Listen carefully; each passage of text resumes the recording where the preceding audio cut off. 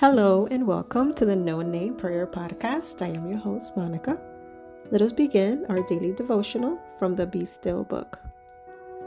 As for me, I am poor and needy, but the Lord takes thought for me.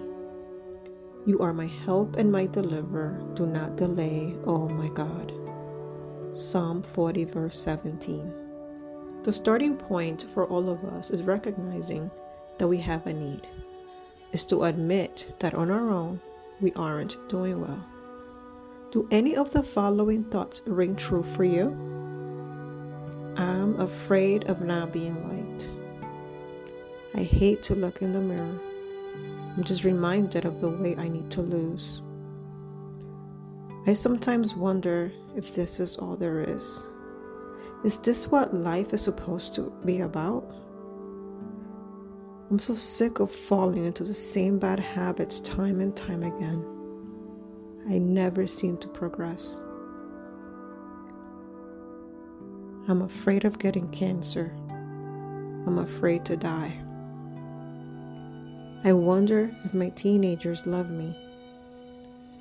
I've given them all I've got, but the way they treat me makes me feel worthless. I'm afraid that my husband will leave me. I feel like I can't both be a good mom and do all I need to do at work. We all have fears. We all have needs. We can cover them up by pretending that they aren't there. We can get busy to distract ourselves. We can do whatever it takes to be liked, even if it means compromise. We can slap on a happy face and try to convince ourselves it isn't so bad. We can turn to alcohol to take off the edge, but the underlying issues will remain and rob us of sleep and peace. Jesus cares deeply about all these things that are going on within our hearts. He came to point us to a better way. His way doesn't cover things up. It exposes them to the warmth of His merciful love. Take some time in His soothing presence to tell Him all the ways in which you need Him. Dear Lord, thank you for being the safe place for me to hide. There is nothing within me, no thought, memory, or fear that is hidden from you. How grateful I am that my secrets that I hate do not repulse you. You draw close in order to cleanse me and free me from what hurts me.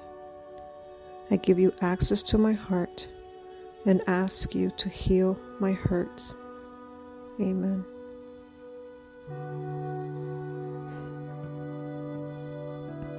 Thank you, Lord. Thank you for being the constant in our life.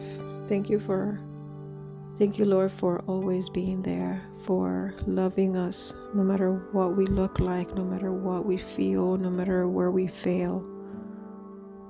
You just love us just the way we are. And we thank you for that love, and we thank you for dying on the cross for us. Thank you. Have a blessed day. Thank you for listening. Share with a friend. Pray for me, and I will be praying for you.